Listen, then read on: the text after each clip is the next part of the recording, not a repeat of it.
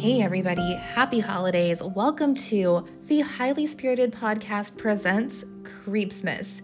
We are doing 5 weeks of 5 cocktails and 5 creepy Christmas stories. The Christmas season isn't all holly jolly, merry, and bright. There is some dark lore behind some things, and we're going to jump into those weekly on Tuesdays with brand new cocktails and some very old lore.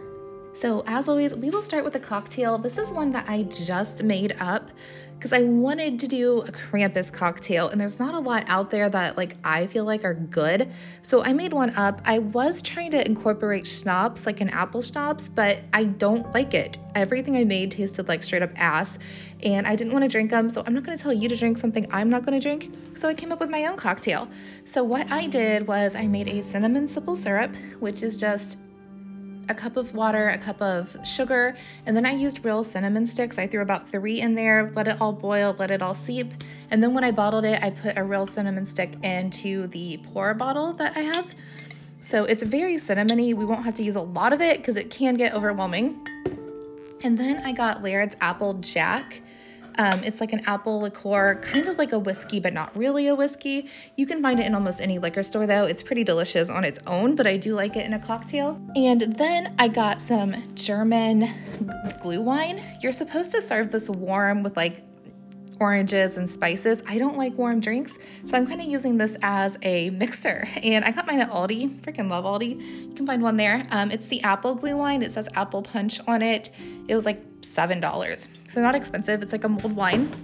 I don't heat mine. You can if you want. I'm not going to.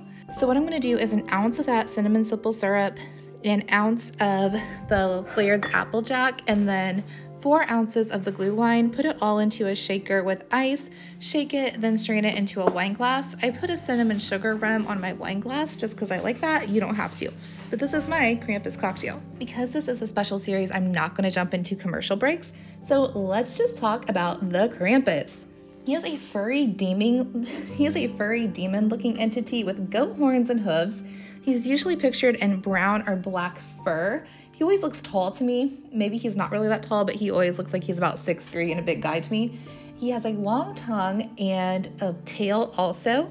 He walks around with a backpack, like a knapsack, more like filled with birch sticks. And his lore is he kind of follows St. Nicholas around. So St. Nicholas, if you celebrate his day, is December 6th. He comes that night and leaves treats in the shoes of good children. They leave their shoes out for him. But the bad children, Krampus comes for. So if you are naughty, Krampus comes on December 5th. It's known as Krampusnacht. He comes, he beats you either with his birch sticks, or he shoves you in his bag and drags you back to hell with him for punishment.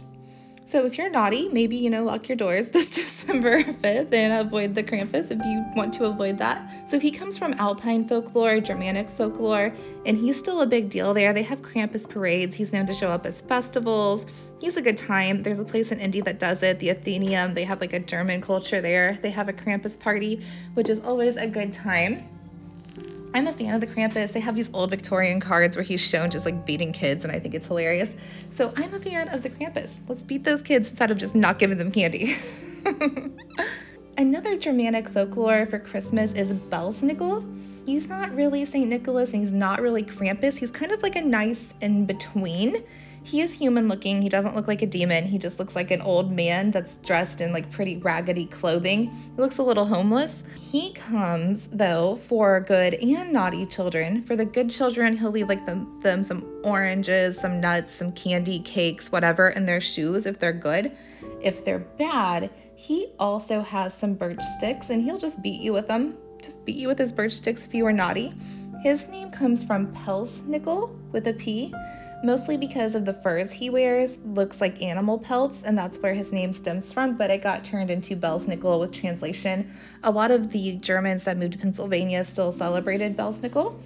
So yeah, there's some Germanic creepy folklore for you, and happy Krampusnacht.